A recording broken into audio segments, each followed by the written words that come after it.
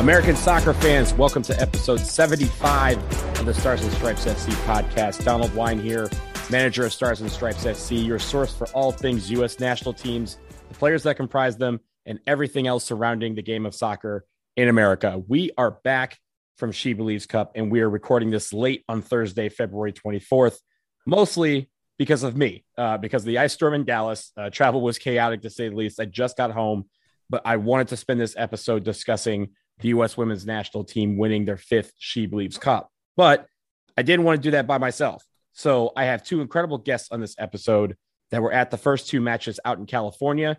And together, we're going to discuss the entirety of She Believes in women's soccer in general. If you have not listened to these two, you are about to get familiar with Sky and Silves. They are the Shea Butter FC podcast, part of the Two Cents FC Cultureverse, as our man Grego would say. The Shea Butter FC podcast is two Black women's perspectives on soccer, football, and everything in between, delivering content with soul and seasoning that will moisturize your skin, lay your edges, and deepen your love for all things Black women. And I should say we need more of that in the soccer space. So Sky and Silves, thank you so much for being on the show. Hey, yo, you killed that. That was good. Yeah, I was killing that. I was about to be like, hey. We got to get you I had to recorded. practice. I had to give it. I had to do it justice. I didn't want to mess that up. Yeah. So thank you guys for being on the show. I want to start. We'll get to your show in a little bit, but I want to start with She Believes Cup. You were out in California for the first two games, and let's start with the Czech Republic game, because I feel like that was the most frustrating or sluggish of a game. A scoreless draw between the Czech Republic and the U.S. women's national team. So, Sky, I'll start with you. From your seats, what were some of the issues you saw in that game, or were there issues? Was it more how the Czechs played, or was it more how the U.S. kind of, made it a sluggish affair with kind of a sloppy play? It was a combination of both. So the Czech Republic came out really organized, and they effectively showed why you need younger players a part of the national team to play, because they exploited the fact they knew what they could and couldn't do, and they leveraged and played the opponent in the U.S. and exploited some of their weaknesses, quotation marks, in the lack of experience, where they played a defense, or it was like, cool, you can do what you want to, you can be better in terms of technicality, you can do all this cool stuff, but if you don't put balls in nets, then you're not going to score. And so they had an organized defense that a mature, more veteran team could exploit that. But they played into some of the tendencies of having younger talent who hasn't played on an international stage before, well, extensively, and hasn't played together. But then other issues were just like formation-wise, Vlatko, what he was doing deployed, where it was like, what are we doing for what y'all were playing in terms of Czech Republic, particularly personnel-wise in the midfield? You effectively had like double sixes, or people who've been playing sixes, in Morgan Tra and Andy Sullivan. But then also the right back situation with Kelly O'Hara, what you had her doing, I'm assuming, because she was getting in people's lanes. She was right backing and right winging and central forwarding and getting in people's spaces, and wasn't playing with what was happening, what you could see above in development of play. Additionally, there were times where I was wondering what he told Christy Mewis and Mitch Purse in particular, where they weren't just going to go shoot. They were like playing and doing whatever he wanted them to do in the midfield or as a winger in Midge's case, or it didn't like make sense when it was like, y'all need to score. It's almost the end of the game. So it was like the lack of experience in some cases for some of the younger players. Because I could see Trinity when she came in, she was doing a lot of stuff where it was like, go put the ball in the net. Or even Katerina Sophia, it was like, go put the ball in the net. Y'all doing a lot of dancing. To other players like Kelly, like, why are you going in these lanes when the build up, it doesn't make sense? Because Emily Fox is not doing the same thing. Where it was more so a miscommunication, what in the world directions from Vlatko, as to also the Czech Republic were really organized. They did what they could do, basically. Yeah, and Sills, I'll bring you in here because I agree with you, Sky. It seemed the word I think I used in my mind was unbalanced. What you were talking about, like with Kelly being on one side going all the way up where Emily is just kind of sitting in the back. But I think the other thing that was kind of interesting is that normally when we play this high press, you see it just relentless going after, but still it felt like they were very tentative when it came to that. And it led to a lot of issues in organization. Do you agree with that? Or did you see it differently? No, I agree. It wasn't a full-on press all the time, which is wild, right? Because you had young enough players who can go in ways that maybe the veterans can't, or, you know, they can go for a game and not a whole a tournament. So I don't know if this was the let's experiment and see some things game, because there was also a time when like Kelly O'Hara was on the left side with Emily Fox. And so you only had 2 lines of defense. And I'm just like, but you're not asking Emily Fox to do the same thing, and she didn't do it in the second half. And I was just really confused as to why she wasn't in the right back position, or Sophia Smith was dropping back to the right back position, even though she's a winger to defend. And I'm like, that overlap shouldn't be happening at this point. But yeah, I think the press wasn't on. I think I heard somebody mention like some of the aim of that was to teach them like patience, how to sort of break down a low block. I agree with Sky. However, I don't think you do that with 2 6s. And I think Morgan Gautreau has more than earned her, you know, shot, getting another look on the team. But I don't think that's the game you deploy that tactic. Because when Christy Mewis came in and was able to run at those lines a little bit, there was a little more joy. I don't know why Midge Purce was central. That was weird. that was weird. She needs space. Like she's 1v1. She's a 1v1. She's going to run at people. You can't knock her off the ball, but she can't do that centrally. She is a winger to me. I wouldn't put Midge centrally unless it's to cut in and out for some interplay. But she lives on that wing. So there were just a lot of choices. I liked the interplay between Rose and Kat. I thought that was cool. Yes. I guess we'll talk about the other games later. Kat's so good. It matters, but it doesn't. But I'd really like us to actually commit to this false 9. Like if we're going to try it with her, if we're going to build around her, yes, let's really see what that looks like, because you see, we have the talent to go with her, right? Like we have the wing talent and to go with her. I think in frustrating ways, finishing's hard for them. Yeah. And that's usually a sign of youth, right? Like you learn how to finish. I feel like that'll come. Right. Yeah, that comes unless you're, experience. You know, a weirdo who takes 100 shots a day. But like, you know, that sort of shout out. And you missed that with weirdo, actually.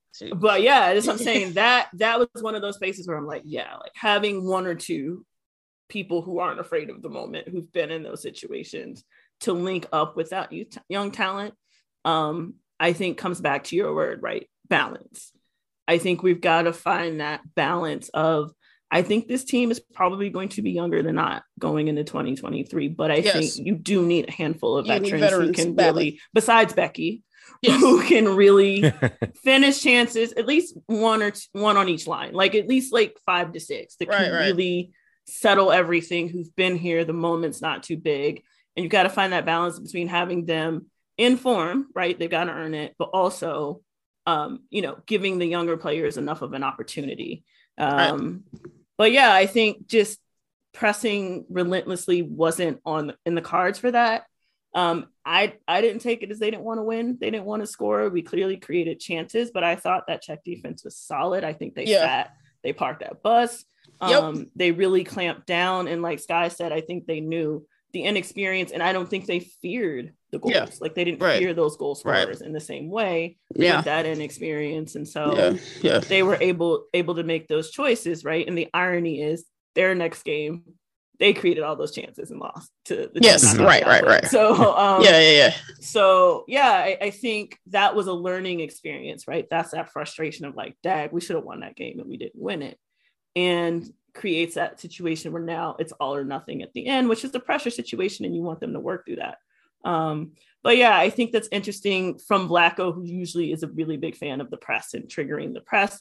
And also, though, he doesn't have the players there who usually trigger his presses, right? So again, he's got to teach that, you know, sort of system to these younger players who haven't played together.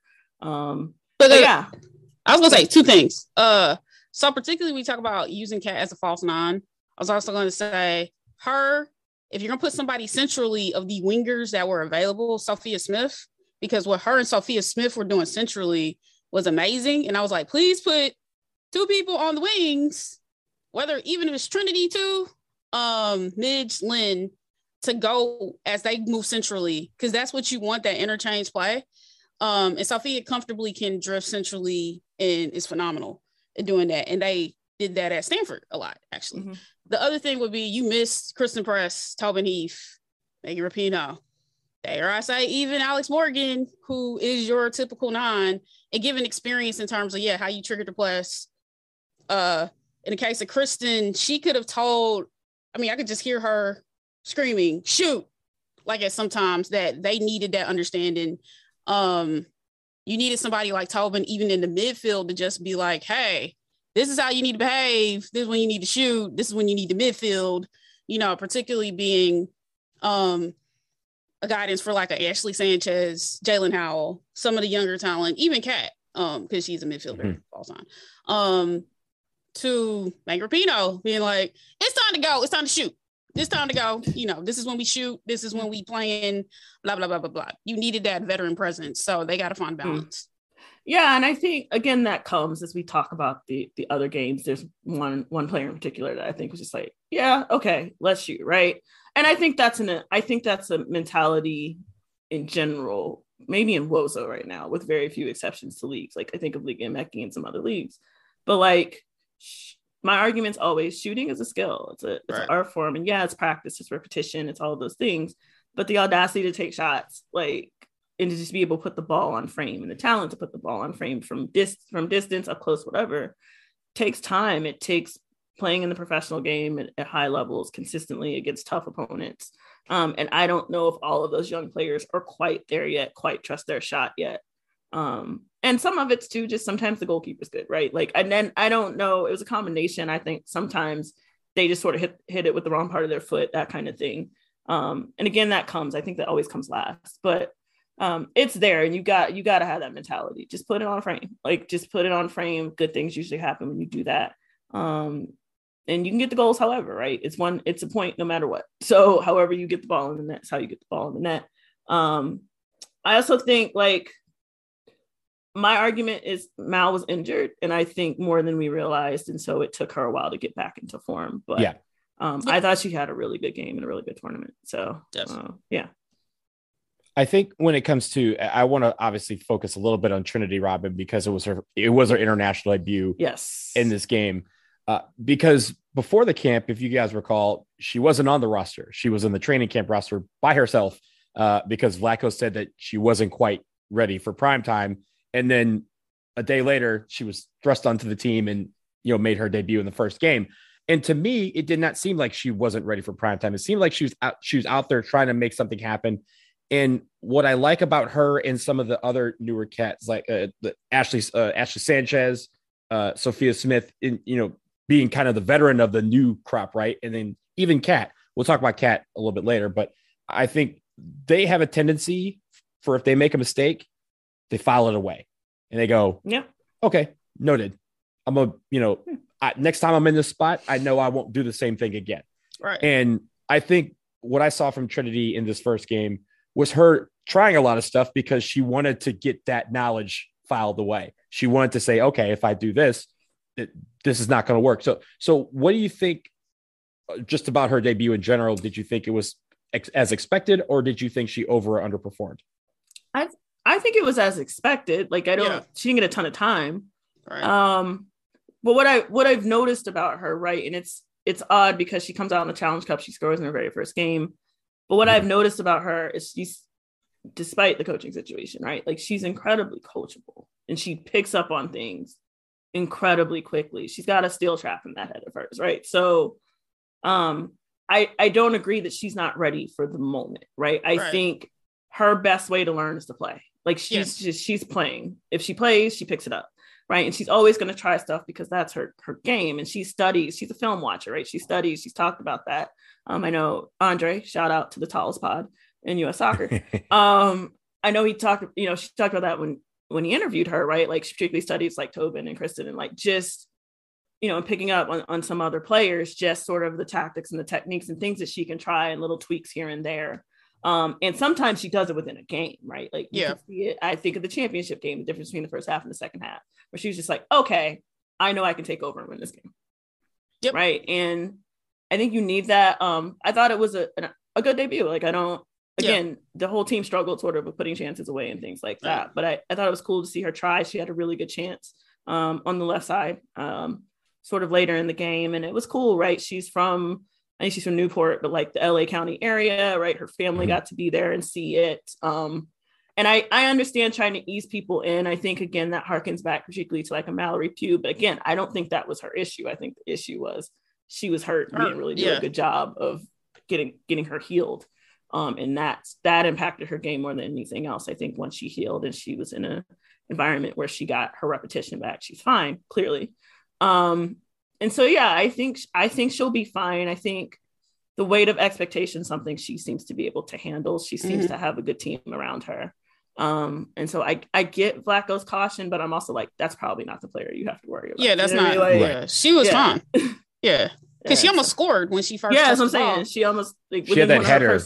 That header that the goalkeeper had to think about to make a save. So right at that near post. Yeah. So and then even her play with Ashley Hatch and Ashley Sanchez, where like she was just like coming through trying stuff that if you had her on the game, if you had her switched in at the start of the second half, she probably scores.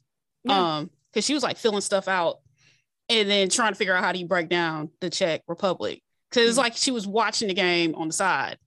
So that's what's cool, watching her, how she processes the game. You can see, I'd like to say, you can see her thinking, and also very few people think like her. So like the way she sees the pitch, the way she sees in the moment isn't average, right? We talk about this, black players, whatever you want to call it, like don't get the credit for being intelligent players. And she's an incredibly intelligent player, and she takes instruction well, right? You want somebody who's smart and coachable, and she is those things. And oh, by the way, supremely talented, can play on both sides. Her left is apparently her weak foot, but she's learning to shoot with it. So yeah, I think just doing things to make her game better. And she doesn't have the weight of a championship, right? Like she's won a championship already. So she never wins another championship. She's won a club championship, right? So expectations look different for her. And it's really tied to the national team. And I think maybe she and Kat are the last two people I can think of who've had sort of that weight of expectation. And I think it's been handled.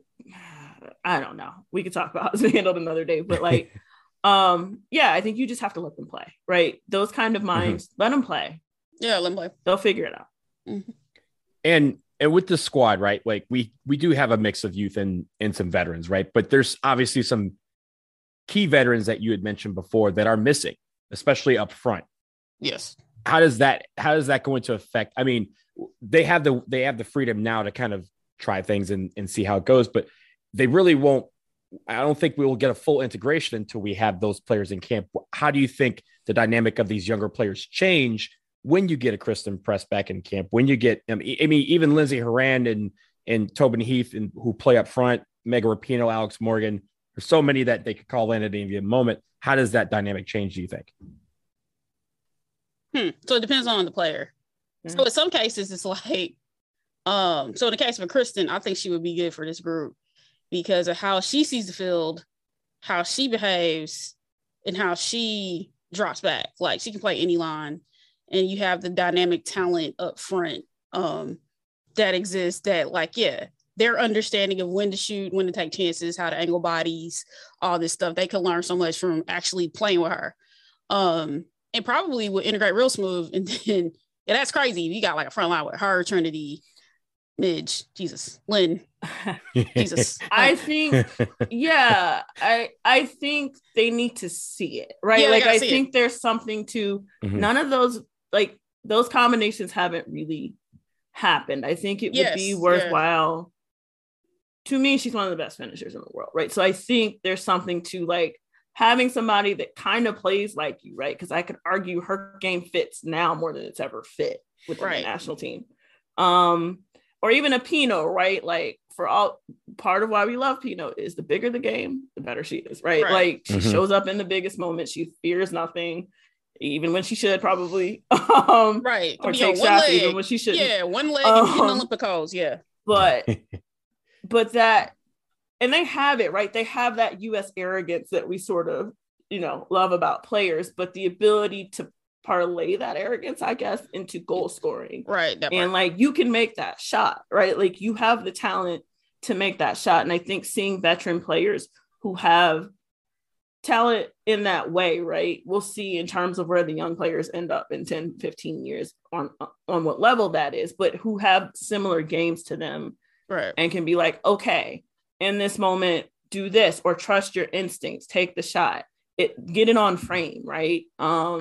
Learn to angle your body, try the chances. Just because you think you can't do it doesn't mean you can't. Or you don't get frustrated, because I did see that too. In the both games you could see some frustration at times, where it would be nice to even have like a Tobin Heath be like, we keep going. You mess up, you run to spots and you go get the ball back. And I want them to be, motivated, right? They want to win. You don't want to miss shots, but like, you miss, like, not to be cheesy, but you miss 100% of the shots you don't take. Like, just, try it. This is a competitive tournament, but it's not a qualifier. It's not a World Cup. It's not an Olympics. Like, you have the freedom to try some things while being in a competitive environment. And this is decent competition. Like, maybe we didn't get the top European teams, but like, these are all teams in the top 25. Like, they're not slouch teams. So really giving them a chance to, face some competition. I would like to see it against France and England, Spain, things like that, where you have to be more probing and more patient, and some of that on the ball skill that we're sort of all salivating over. What does that look like? And then how do you finish chances in those type of games, right? And when do you have to be a playmaker versus a goal scorer, and all of those other things and dynamics, and how to play with one another, right? Like, some of it is you had a lot of people who either played in college together or play on teams together who were able to work some things out. Right. But outside of that, they really haven't had a ton of time together. And so trying to find those right combos amongst just the young players, much less folding the veterans back in. And I muted a lot of the broadcast yesterday, but I'll give Foudy credit on this. She was like, how do you fold those things back in, right? Like, that's not an envious job. Like, how do you start to layer that? Because the truth is, we're going to take a balanced team. If we want to win, that would make the most sense. You can't take a completely young team. You obviously can't take a veteran team. That didn't work out for us at the Olympics. And so it's about finding that balance. Mine is sort of like a third, right? You should have a third staunch veterans, a third sort of those in-betweeners, like the Lavells, the Sam Lewises, like those people who are vets, but still kind of young. And then a third young. Like, you should be able to mix that in. And so that, to me, is a really good balance, and then giving them at least like 6 to 8 months to really be able to work together.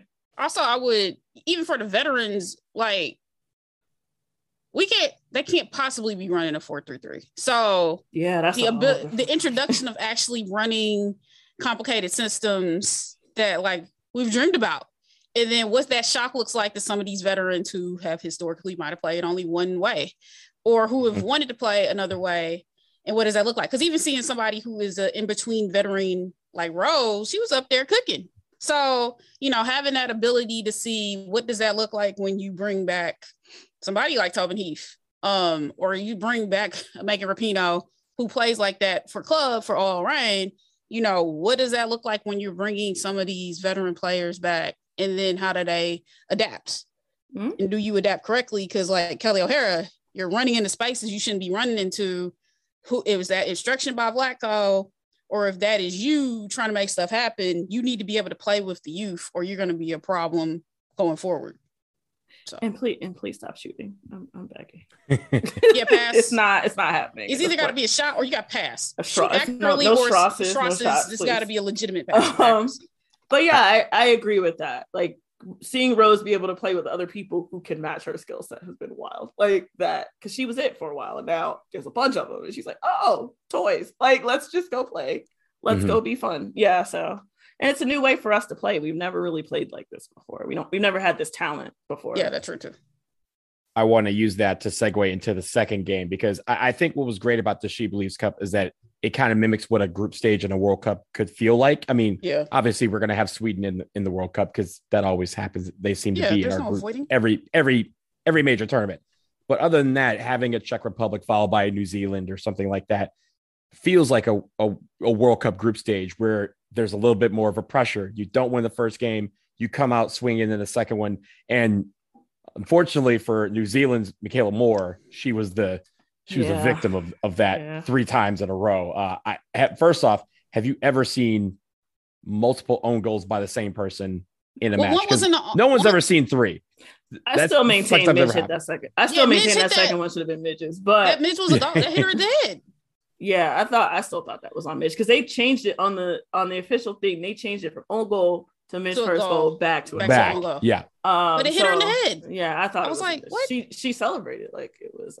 Calmly, but I was like, I thought she had it. But no, I have never seen anything like that. A hat trick of own goals, and I felt really horrible. Like that's probably the worst game she's ever played, and it happened to be on national TV, right? And everybody saw it, and it was a Sunday, there's nothing else to watch, right? So, but she came back in the next game, by the way. So, but I think it was more so is unlucky, and that is the kind of thing that's gonna happen when you play with the right people and unleash a dynamic line. Because having Sofia Huerta at right back, and then you had that balance happening with Emily Fox. Oh man, that's when it was just like onslaught. So Czech Republic could experience that in the first game if you did that the first game. Actually, you think about it, and I'm just keep it real, because it was like because you had the balance moving back and forth.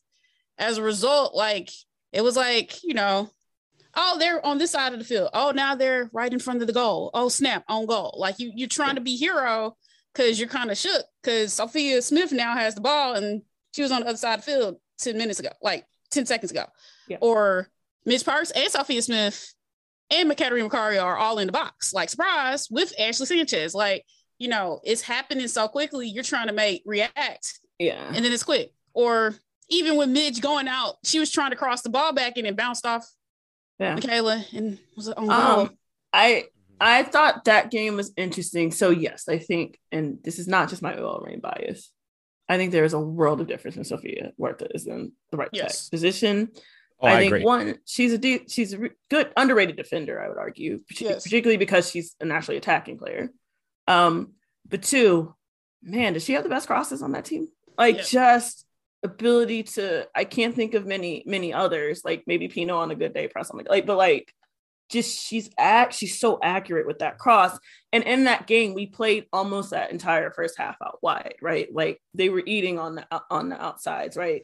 For a long time, we were on the other side, and there's that crazy play by Sanchez, which I still maintain she kept the ball in. That crazy little foot. Oh man, what a 2-touch thing she did there. And that's the energy you want. Again, Sanchez tries stuff. Like she's just like, why not? Let's see what happens. If it doesn't work, it doesn't work. And I respect that. It can go wrong, but I respect that. And honestly, I like Emily Fox a lot. I think she's just on the right side of chaotic. On the right side of chaotic. Like a little bit of like a Sergio Ramos type vibe. Like, you know what you're gonna get. She's not quite as overly physical, but she teeters, but she's very good at what she does and isn't afraid to make those runs in. And can pass a beautiful ball. So I think that kind of energy matching on the outside gave those wingers a lot of space because your right back in particular stayed back. And that gave Mitch Purse a lot of room on that side to just eat. And I maintain Mitch Purse is our best 1v1 player, right? Like you can't knock her off the ball. She has really good on the ball skills. She's a great dribbler and she's almost always going to blow by. She's got the speed, not to use the place and power, but she's got the speed to be able to get by most defenders on that wing, and same on the other side, because I think you had Sanchez and Smith over there eating, and those goals came from crosses in, right? Like, again, we weren't really driving in. Again, we weren't playing Cat as a false 9. So there wasn't that service. And that looks very different in the second half when Hatch comes in. And if we're going to play with a traditional 9, that's what you want. You want a tall target that can do that. And, she scores our first non-own goal. But it's also because Sophia Smith puts it on her head. Didn't move for that goal. I'm sorry. Yeah, Sophia Huerta. Sorry. My bad. That's my right bet. But puts it on her head. She didn't have to move for that. Yeah. And that's what you want, right? You need somebody to be able to put those chances away, and also need somebody to give them those chances. And so I thought there was a world of difference. I thought there was better interplay. I thought we still struggled essentially because after that goal, we sort of lost it in the middle again. And I think that's going to be something we search for because 9s in the game aren't really 9s anymore. There aren't a lot of traditional 9s. Yeah. Because like on Monday, when I saw France play the Netherlands, Katoto was out here running down the side, making like runs like an 8 or a winger, but she's a 9, right? Like it's a different day, and we've got to be able to match that energy. So we've got to figure out some things in terms of the talent that we have. Yeah. And what that's going to look like. Yeah, you're going to have wingers being 9s. Like you're going to have to do a lot of interplay. And I think a lot of clubs are doing that now. And so it's going to be, I think Morgan and Hatch are sort of, and Hatch can play out wide a little bit too, but like that's a dying breed. Like the Alex Morgan 9 is a dying breed. The game has changed. It's not anybody's fault. That's just how sports work. And so I think we're going to have to figure out that middle. And that's why I'm like, maybe we try it, but it also takes a really long time to learn how to play false 9, particularly when it's not in the DNA of this country to do things like that and play a little more European, South American, whatever you want to call it. But I also think the talent's not changing, right? Like it's going to veer more toward that than what it's been. And so we simply haven't had the players with that skill set before. And so, and I think, as we, we'll move on to the third game in a minute, it might be time to build around some of that young talent. And so I'd like to see what it looks like. And keeping in mind, I think Emily Fox is really good at that left back position. And so I'm hoping and praying that Vlatko has sense. Maybe we can move Crystal down into the midfield. Right. You know what I mean? Something like that, who can sort of stabilize that and let those players be free. And maybe we're in a position where Becky doesn't play every game. I imagine she's going because she's a Captain America and that we want her there. But like maybe she has to play every game and we have a Cook or Davidson who can play a 3 at the back, right? And so we can experiment and give all of that attacking talent on the ball skill room versus playing in a traditional 4-3-3. So there's stuff to experiment with there for sure. I was definitely saying to some people that if we do our jobs right as America in developing some of these younger players, it's not that we will need Becky to play, is that we will need her to play all 3 games and play every single minute. Like we have basically relied on her to be good the last 3 years because she's the best center defense person on the planet. You have to, you make it where you trust someone else to be there and say, hey, Becky, you can take the night off. You're good. We got people behind you that can get the job done in your absence. And I think that's where these young kids are coming in, where they're building that trust now so that when it comes time for this summer and next summer, then they go, okay, yeah, you guys can cook. We got you. And vets, you can kind of hang back for a minute and chill out for a little while, get that rest, because again, like especially for Megan Rapinoe, who we know when the lights are on and everybody's coming after her, that's when she shines. Yeah. You don't have to do that every game. We can bring her out when the lights are shining brightest. I would like our vets to be super subs. I would like our vets to only have to play 1 game in the group stages. I would I think they are necessary, but I would like to be able to save them for the knockout rounds. Like I would like to be able with that balance to be able to strategically do that. I think the center back position is one of those positions where we actually have that coming. We have a Davidson and we have a Cook. And oh, by the way, Naomi Gurm is at home, right? I think if she starts off well, she's there too. And as somebody who's seen that in person, it is the real deal. So like we have people who can take that and have the demeanor. Like, I don't think you can phase Alana Cook. Like she does not seem like she's phased by anything. As somebody who's had to, do interview questions with her, nothing. Like she has the glare. I know we're going towards the third game, but when I saw her come out the locker room in Frisco, she had to look like a nothing. Like this weather ain't nothing stopping me today. Like she has that stare. She seems like the Becky demeanor. Like I got it. Like I got it. Unflappable. I would trust her with it. Like I got it. And that partnership, right? And there's no learning curve, right? She and Davidson played together right? So they already know how to read each other, and they happen to play on the right and the left, right? Yeah. Like, there's no conflict. And they accidentally slipped into a 3-back at one point where it was like, it's doable. And again, I would like to be able to play a 3-back. Yeah, like you have to be paying attention to notice because it seemed so fluid when they did it. And we conceded no goals in this tournament, right? So I think there's a testament to. No loud defender is good defense, right? And I'll even give props to your girl who played all 3 games, Andy Sullivan, like as that 6, right? Is we're so worried about will Julia Ertz ever play again? And people have been telling you Andy Sullivan's the one. I didn't hear a peep about Andy Sullivan because Andy Sullivan did her damn job. Right. So, and she's a leader, right? Same demeanor. She's pretty unflappable. Like she understands her role. she can deliver passes if she needs to, but she is that protection in front of those backs. If you play a 3-back, same thing, and maybe that's when you switch to 2-6s. That's a different conversation. But that's even like you didn't hear about Andy Sullivan because she even dropped into the 3-back, and then Sophia's work went up. I've seen her do it, for a club team when they were a person down or a woman down. Like she's pretty flexible in that way. And my standard argument is I don't know what Stanford's teaching on defense, but they're doing it well, and they should probably write a book about it because they just churn out defenders that can defend.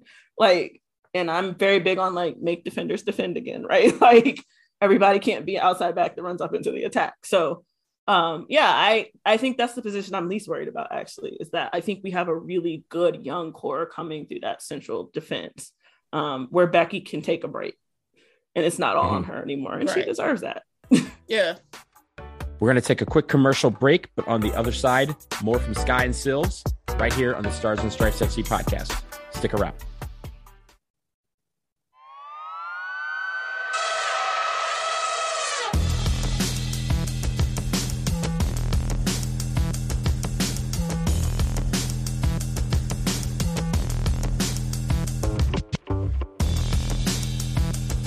Sky, I want to shift to the third game, and we got to talk about it. We got to talk about the first goal, 5-0, by the way, against New Zealand.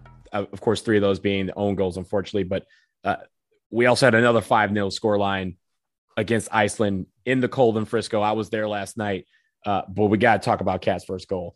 I will tell you, I want to know what it looked like. I want to talk about the second one, so y'all go ahead.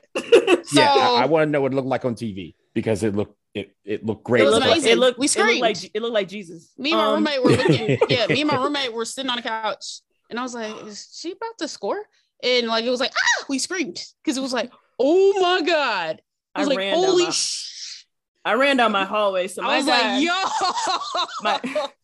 My parents are here, and so my dad's like, "Oh, there's a game. Can I watch it with you?" And so I was like, "Yeah." And he, my dad's the person who's always paid attention to Black players and, got me in, Brian Scurry, sort of the first person we knew in soccer that we watched together. And he's a Cat Macario fan now. He was like, holy, he doesn't know much, but he knows that's not a goal. That's what hit every day. I screamed because I was like, oh my God. You shouldn't have shot it. There's no reason for her to shoot that goal. Yes, she does shoot that goal because she's been doing audacity. Yeah, but he has audacity. Defenders. She's between 2 defenders. But what did that look like in person? Because look, so I was online with it. So first of all, everything went in slow motion. I was drumming. Even me drumming was just slow motion. You were on TV drumming, by the way. Yeah. So when the ball is hit, you just hear the wind whistle. You're like, wow, is that a shot? That is a shot. It's not going to go in because if you remember, in the first half, we had so many of those that were just creeping past the line. Right. So this one, everybody's kind of like, oh, another one's going past the line, and then you saw it just curl just a little bit. Everybody's like, oh my goodness. So I think I have my hands in the air, that's going in. As it hits the post, it goes in. But man, that was somebody said they were mad she didn't call bank on that. It was a bank shot. Hey, that's a Shea Butter. That's Shea Butter boom. That was yo, you yell. No, you don't yell Kobe. You yell Marta. Yeah, we're supposed to yell. But it was is that a shot? That is a shot. And I was like, yo. She froze. There was nothing that goalkeeper could do. Done. You can't. It bounced off. Sometimes the other player is just too good. And that's one of those where I'm like, that's Kat Macario. The worst feeling for a goalkeeper, the worst keeper feeling is when you just have to watch and you have this look on your face as it hits the post and goes in. You have that look like, y'all wanted me to stop that? That's not my job. I'm just a goalkeeper. I don't do that. I was a goalkeeper and I basically was like, that when that happens, you just go, too good. It's too good. That's good, man. Speaking of too good, somehow she decided to double up on that. No. All right, I want to talk about this. Yeah, Sil, take it away. Go. Because how she got her body around that ball. Because please understand, when she gets the ball, she's running away from the center and away from the goal. She's parallel to the goal, running to the ball, she's going to pass it. Right. Torques her body and hip just enough to get around it. She doesn't completely get her momentum behind it until after the ball's gone. And it's a chip shot. And I'm just like, she did not.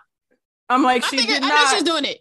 And it was hilarious because I could see Mallory Pugh running onto the ball. Yeah, Mal knew. which is wild. So clearly they've been working on some stuff. Uh-huh. Because when she's running onto the ball, I'm like, there's no world where I think she's going to take a shot. There's no reason to take that shot. And that's the one where I'm like, that's why she's the one. That's why she's the one. No, that was a good tip. No, I saw that. But the audacity to be like, I'm gonna shoot this. But I knew she was gonna do that. And yes, her and Mal have been playing together. But Mal, it was funny when Mal was like, "Oh, she's shooting that. Let me go run into the goal." She moved back so it didn't bounce off of her into the net. Yeah. But I figured she was gonna do it because when she turned, I was like, "Oh, she's gonna chip the goalkeeper." Yeah. The goalkeeper gonna be it's gonna. Because she would have been off her line because the goalkeeper wouldn't have thought that was gonna be a shot, right? So the goalkeeper would have come over and she could have chipped her. And I'm just like, there's a handful of players in the world who think I can shoot that when they're making the run to the ball. Yeah, that a shot is going to be on their line. No, I knew that was coming. But she's one of them, and I'm just like, there's not a thing you can do about that. That was right in the corner where we were, and from our angle, it looked like. I mean, she was running straight. It looked like she was running towards straight to the sideline. She wasn't. Exactly. It's not like she was running at an angle. She was just running straight to the ball. She's straight, and then she just curved her body. Yeah. But I figured she was. So I figured she was turning to shoot. I figured she was. And I was like, she was going to chip because as a goalkeeper, I was like, she's going to chip the goalkeeper when she goes forth because she tried to shoot before the previous play, whatever. When she missed the shot, whatever previously, she was going, I was like, oh, when she's going to try to shoot, chip the goalkeeper. Yeah. That's going to suck. Because as a goalkeeper in the moment, you're like, but there's nothing she could do. That was one where, she turned and our angle, it wasn't clear whether it was a shot or a chip. But when she turned it, I was just kind of like, get in there. Like, what? Like, why not? Right. And then you see the goal again. You see the goalkeeper go like, "Oh, I missed that. That might be going in." And then as soon as it dips, and you see, I don't know who it was that was running. It's Mal. Mal ran on into the net just in case. Yeah, just in case. Yeah, just in case. But Mal's in the goal, and she basically almost catches it. She's like, "That's in. That's good." Yeah. But I'm just again, there's a handful of players who tried that shot. There's a handful of players, and I can't even think of them on top of my head. That have the nerve to be like, yeah, I can shoot that. And I know she's off her line. Yeah. And on the first one, she looked where the goalkeeper was before she took that shot. That's why she took it.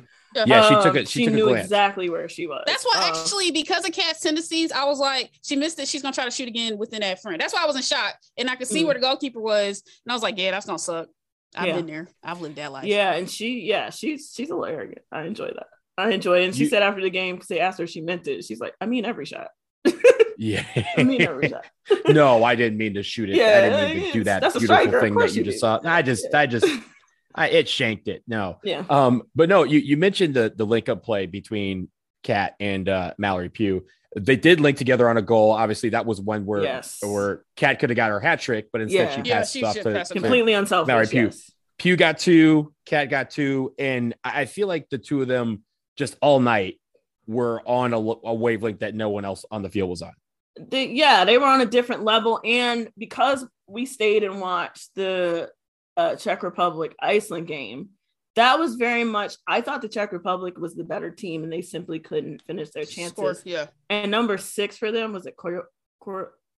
I'm sorry, Sophie, if I said it incorrectly. I'm a practice, but she gets on me for not saying European names correctly. But I thought she was one of the best players of the tournament. It was eating them alive on the wings. And I'm like, if you watch any film, if you're the US, I'm like, yeah, we're gonna eat, because they can't stop that type of runner on the wings. And I'm like, oh, Mal Pugh's gonna eat because they can't stop that. Right. And so it didn't surprise me. It is interesting how quickly they've learned to link up. And I'll give Ashley Sanchez a shout as well. That pass she laid in for that first Mal Pugh goal. Yeah. Chef's kiss. Mal was off. We're not gonna talk about that though. She was off. There's no bar. There's no bar. It was just a little toe. It was just a little tad of toe. Nope, not gonna count it. But that was a beautiful pass. I'm like, it deserved a goal, honestly. Yeah. But I was like, that Iceland defense isn't quite staunch enough to shut that down. And that's something they need to work on, right? Because they're playing this tournament to get ready for the Euros this summer, and they're in a hard group, but they got a shot. They got talent. They just have to sort of put it together. So hopefully, if they play a couple more tournaments, they can. And they need to learn how to switch sides. With their best and they're forward. pretty young too. So they, that was a learning experience for them. And I think the Czechs are in a fight to get into the World Cup, and so people, had reasons to play. And I think that's a legitimate team. But I was like, when I saw that Czech Republic Iceland game, I'm like, if he plays the right people on the wings and then on that attacking line, they're going to eat them alive because they just don't have it to stop that for 90 minutes. And I even thought the subs were good, right? Christy Mewis ends up getting the goal, the fifth goal on an assist to Midge, who, again, best 1v1 player, just ate them up on the corner, dinks it in, and Gotham fans rejoice, right? Because that's a Gotham goal. Yo, Lynn Williams could have had a couple goals because she was up there just living like, they were eating them up. So it's going to, I think we're in a good place in that, hey, there are going to be people, it's only 23 spots, right? There's going to be people we really like who have sublime talent and who probably start on most other people's teams who aren't going to make it.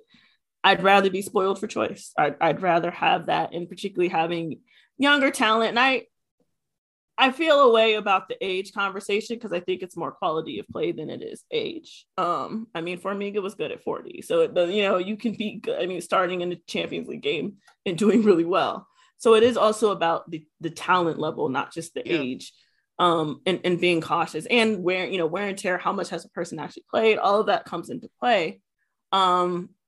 But I think we're in a really good place where, we can have the balance we kind of always wanted. And I think it'll push the vets. Like, I think I saw Pino go up for that, lost her mind over that Catarina Macario goal. So there's not necessarily jealousy, but that's going to push them for their club teams, right? Right. If we're truly about club play, if we're truly it is based on how you play for club, it's on. That's what we love about this team. But that's what we love about this team, right? The best competitions are the practices for the United States Women's National Team. It's a bloodbath. They go at each other. And I think that's what those young kids got to learn.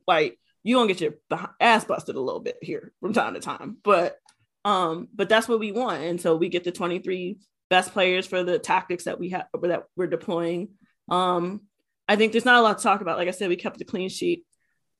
I don't see Casey Murphy not going at this point. I think she's in there. She might be the one. But Listener got to play as well. So I think that's it. And I think there's probably a battle for that third spot between AD and Aubrey. So we'll see. But I think we have a deeper goalkeeper pool than we've ever had. So that's also very reasonable. Yeah. I mean, you didn't even mention Jane Campbell, and she's had a couple clean sheets you have to throw her into that mix. Yeah, she may not be, I think there's probably a battle for that third spot. But I think at this point it's probably, those four fighting for three spots. So, I think we have depth everywhere finally. I hope we can get that midfield sorted out. Obviously we're waiting for a Sam Ewis to come back. Crystal Dunn's obviously pregnant. We do have some people, in the mix who can't play right now for any number of reasons. And so, I think now the next couple of camps, I think we have April and June before qualifiers to really see where people are. And then we'll learn some things when he calls up that qualifying squad. So sorry, the lights in my office went off.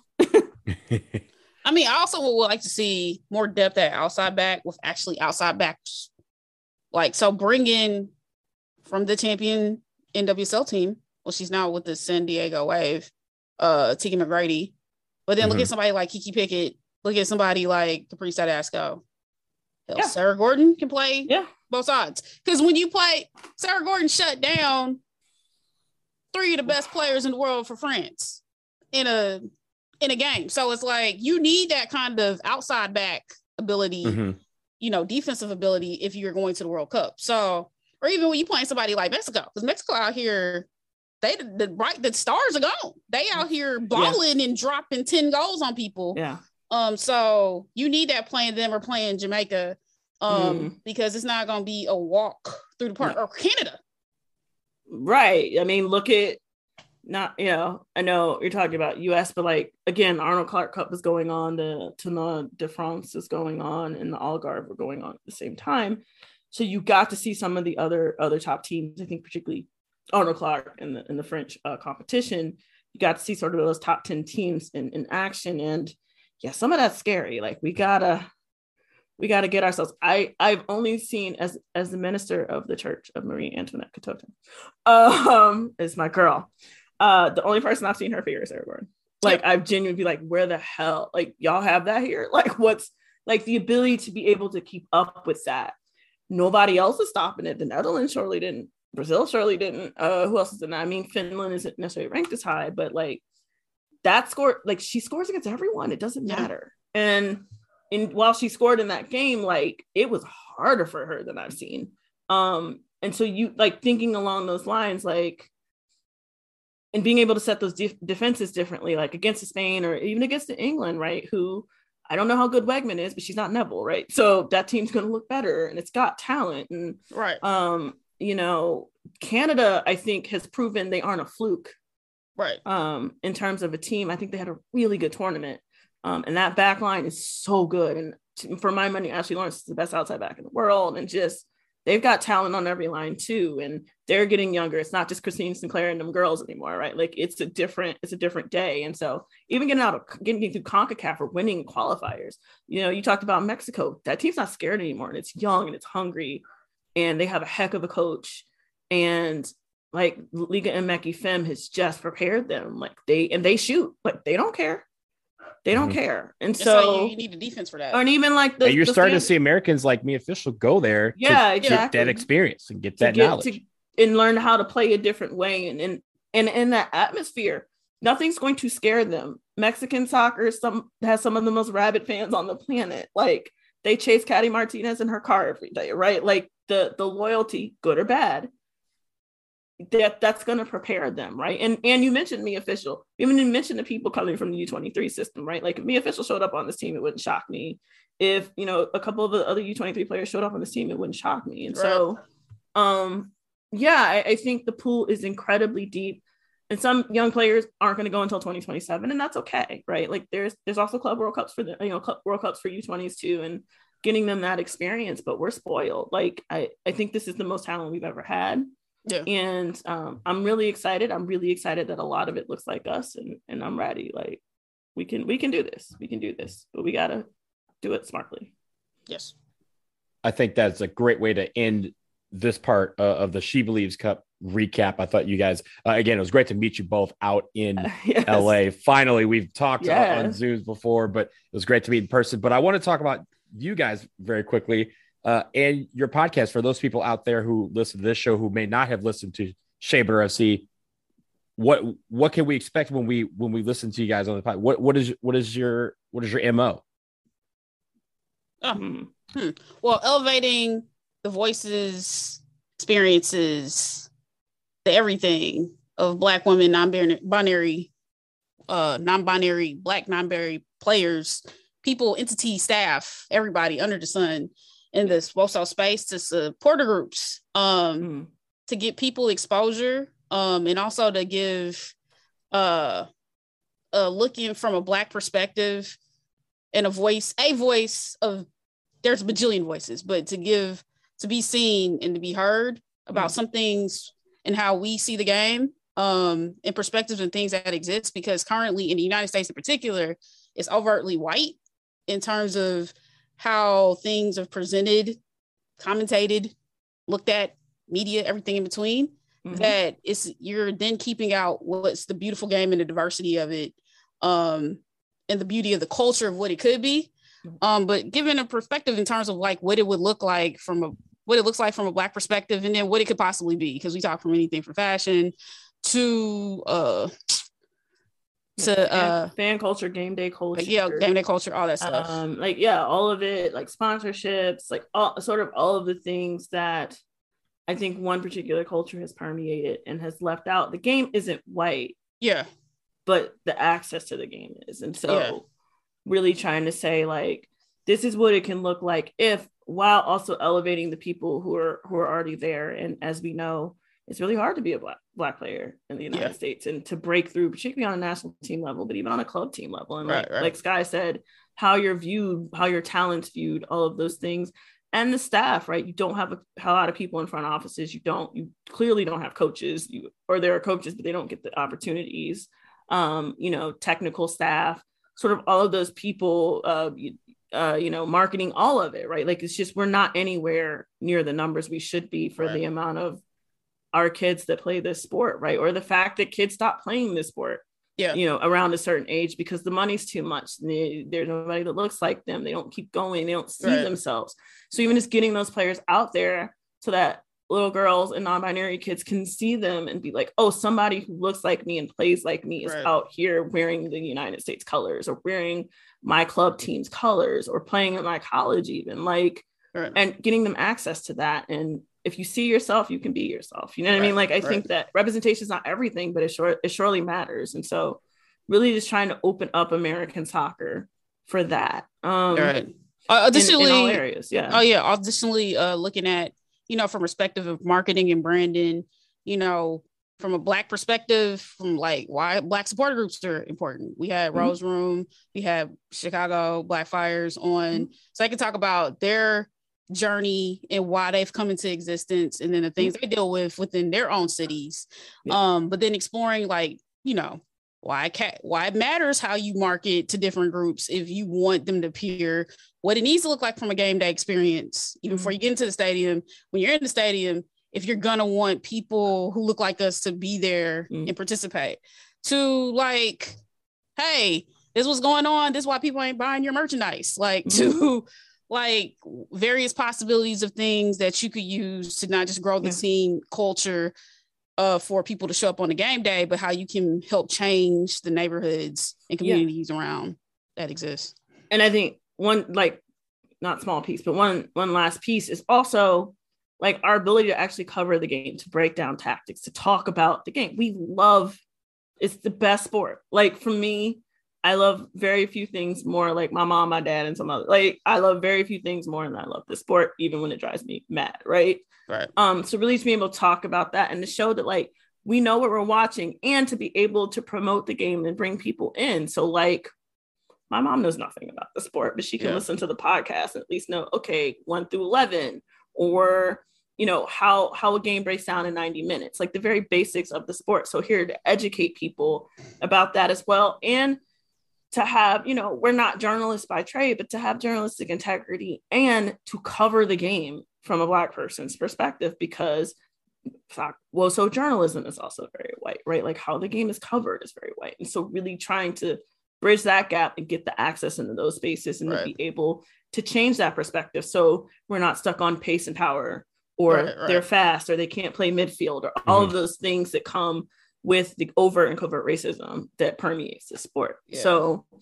just trying to brighten the corner we're in and have an impact and share the game with people. Yeah, and also empower people, bring people along in the mix. We have some people who are working with us, hey Nubia, hey Georgia, who are helping in terms of not helping us grow our brand and get exposure, but bringing in stuff, highlighting players, like highlighting the Black players of the last NWSL draft throughout the course of Black History Month, but then also, having a chance to, connect with different support groups and something that's going to appear later.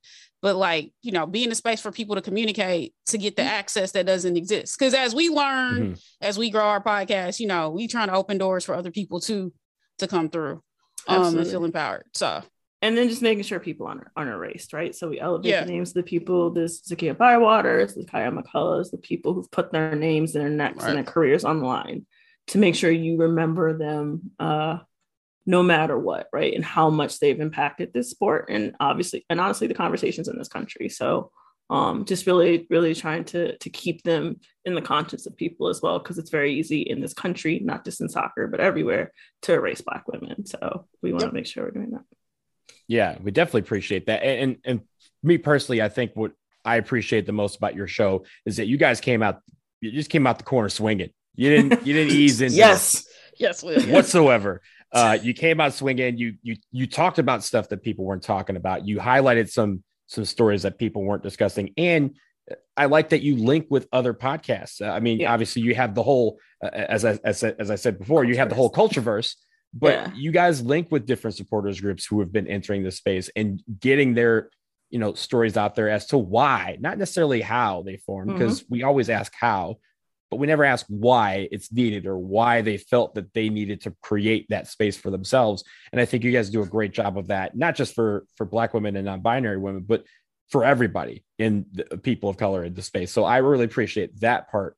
But for all the episodes that you've done so far, I believe you're on 36 with a few parts here and there. What's the one that's kind of stood out to you that you're like, this is why we made this show? Like, this is the one that you can hang your proverbial hat on. Oh man, that's hard. It's complicated. I know. I got multiple. I got layers. So layers. Yeah. Okay. So I think one that was transformative was we talk and stuff. We did this to be heard. But then when we did spaces and we actually then we interviewed players for the first time, but then we actually connected with people who listen to our show. And so, we were tired. But then to hear people, like the first time we met Nubia effectively and actually talk to them, like to hear and other people to go, yo, I listen to you because it's like cool to be seen. Like that was like real. And it's like, oh shit. And I think that sticks, or even hearing somebody like Sydney Cummins. Like, you had no idea about her because they weren't covering her. Hearing her, all the things that we should have heard pre-draft about her evolution and then experiences, it was like, man, that's powerful. Other than that, all these interviews. The interviews, like I think the Spaces interviews were really seminal in that I think, it's the first time where we really got to hear verbally confirmation that, hey, the thing you're doing is working and it's reaching the people it needs to reach. And it's empowering other people in the soccer, the WOSO space to speak out and see themselves and feel heard and use their own voice and their own talents and see it as a possibility. So even when we say representation matters, like being on the other side of that matters to us. And, I work with young people all the time. And so really letting them feel empowered and letting them know that their talent is necessary and it works in this space and they can do what they want, and helping them in any way that we can is always important. I think all of the spaces were really good. I think you had different levels of player, right? You had a vet, you had somebody in between, you had a rookie, but a lot of the feedback I get is about that Sydney Cummings interview. I think just because she made very plain and from her own lived experience, things we've always said about what it is to be a Black woman or a Black, not very binary person in this sport. I think she was able to articulate that. The Ivy League education probably helps, but like being able to say that in a way where it connected with non-Black people, I think that was really important. I think the supporter group ones are fun just because we got to interview our friends. Like that's pretty nice. Right. Our crossovers with the Tallest Pod, Diaspora United, have always been really fun. We always go over, but like again, that's just like, oh, we talk all the time. Like we get to make shows with people we're really cool with. And I know there's been a few, we call it opening the library. And I think there's a few things we said that sort of resonated with people. And we find out, oh, people really are listening. And I'm always still blown away that people listen. But I'm really grateful. But I'm glad they're listening. And I hope it's reaching the people that it needs to reach so we can make this place a little safer, for everybody coming who doesn't look the part of sort of American soccer. I will say also, when we interviewed Mariah Lee and she talked about basketball. And that was the first time in a while that I thought back to me even playing how I played. Like it was based off basketball because we had no instruction, having a real deep discussion over the course of that conversation. That was a good one. And just talking about a bunch of stuff we've talked about before, but having somebody who's playing professionally see the same things. And it was like, yo, this is what's up. So yeah, the interviews have definitely been eye-opening. Yeah, we could talk to Mariah forever. But I think that validation too, like, how you see the game is how I see the game and I'm playing the game, right? Like, the player, I think the player interviews have been sort of watershed and just being able to have fun and highlight some of the goals. Like, I think when it was, we played like Jamaica and Nigeria, those were fun games, right? Like just being able to have conversations and seeing a lot of the players that, we've always liked, getting a chance on the national team and doing that. And I would just like to shout out our first episode, because in our first episode, we gave y'all 5 players to look for and we were right about them all. So we're right more than we're wrong. So I just want to, give ourselves props. Like the way we see the game is pretty accurate. So we know what we're talking about. And so that's also a really good validation. But yeah, I'm excited anytime somebody says they listen and appreciate what we're saying. Yep. Yeah. As you guys go forward, I mean, we're running short on time, but as you go forward, is there one thing that you're trying to do with the podcast, one person you're trying to interview? If you're like, hey, if they're listening to this show right now, which they probably aren't, but if they are, you're saying, hey, I want to interview you for the Shea Butter FC podcast, who would it be? I'm Steph Curry. I'm gonna pull up for 3. Yo, Crystal Dunn, where you at? Hey, yeah. Also with Christian Press. Yeah, where you at? A joint. We do the joint episode. I'm down with that. Like however they want to give us their time that is precious is fine with me. I think that would have to be a mini series. But I mean, I don't think we've made. Yeah, we can do a mini series. All the black people on the national team. Yeah, honestly, but like I think we've made no bones. I think we've made no bones. Crystal and Kristen are girls, but but all of them are the ones. All of them. But you said shoot for the stars. I'm like Steph Curry from half court. Why not? Hey. In the gym, just walking in the gym. Boom. Just walking. I mean, he hit 16 the other night. Hopefully this one goes to 40. I would love to be a fly on the wall on that one. So yeah. So before we get out of here, why don't you tell the people where they can find you both and the podcast? Sky, let's go with you first. Oh Lord. Okay, so I'm on the Twitter at the SKY FYE. Yeah, FUTBOL. Sky Football on Twitter.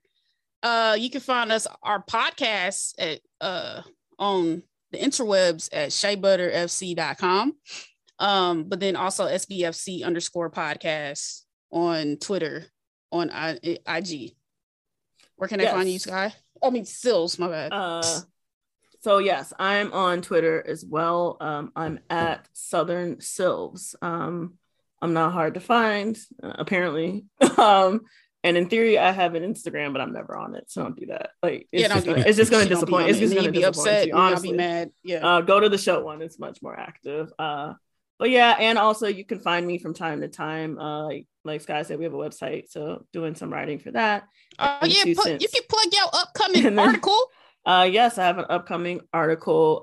It's going to be titled "The Fallacy of Pace and Power," so that's going to drop soon. And you can find me on there on our website, 2 Cents, the Cultureverse, as you said. And then I'm also a writer for OL Reign, so Bleacher Report. So I do some of our game recaps and then some of the other pieces on the players for OL Reign. And then other than that, you'll see members of our Shea Butter team in the streets. Yes. And you'll see other things in the future that we can't disclose yet. But yes. Yeah, we're working on some good stuff. We're out here. Yeah, you know what? And that means you guys should go to the website, go to the podcast, subscribe to it. Make sure, because if you turn on notifications, you will get all this information delivered to you. You ain't got to go search for it. You don't want to search for some of this stuff because it's really, really good. Sky Sills, the co-host of the Shea Butter FC podcast. Thank you so much. It was great to meet you guys in person. Yes. Thanks for all you both are doing to, add to the space and shine a light on Black women in this space, because it's badly needed. I know I greatly appreciate it, because even I try to highlight some of them, and I know I can do better, but that's where you guys have come in to really provide that backbone and foundation of information. So I really appreciate both of you, not just for being on the show, but for what you're doing and what you continue to do. Thank you, man. We appreciate you too and all the work you do. For sure. Bang it on the drums. Yeah, holding down the whole scene, man. You do a lot. I saw a lot this weekend. You do a lot, man. You do a lot. You do a lot. I'm gonna go sleep. I'm gonna go sleep now.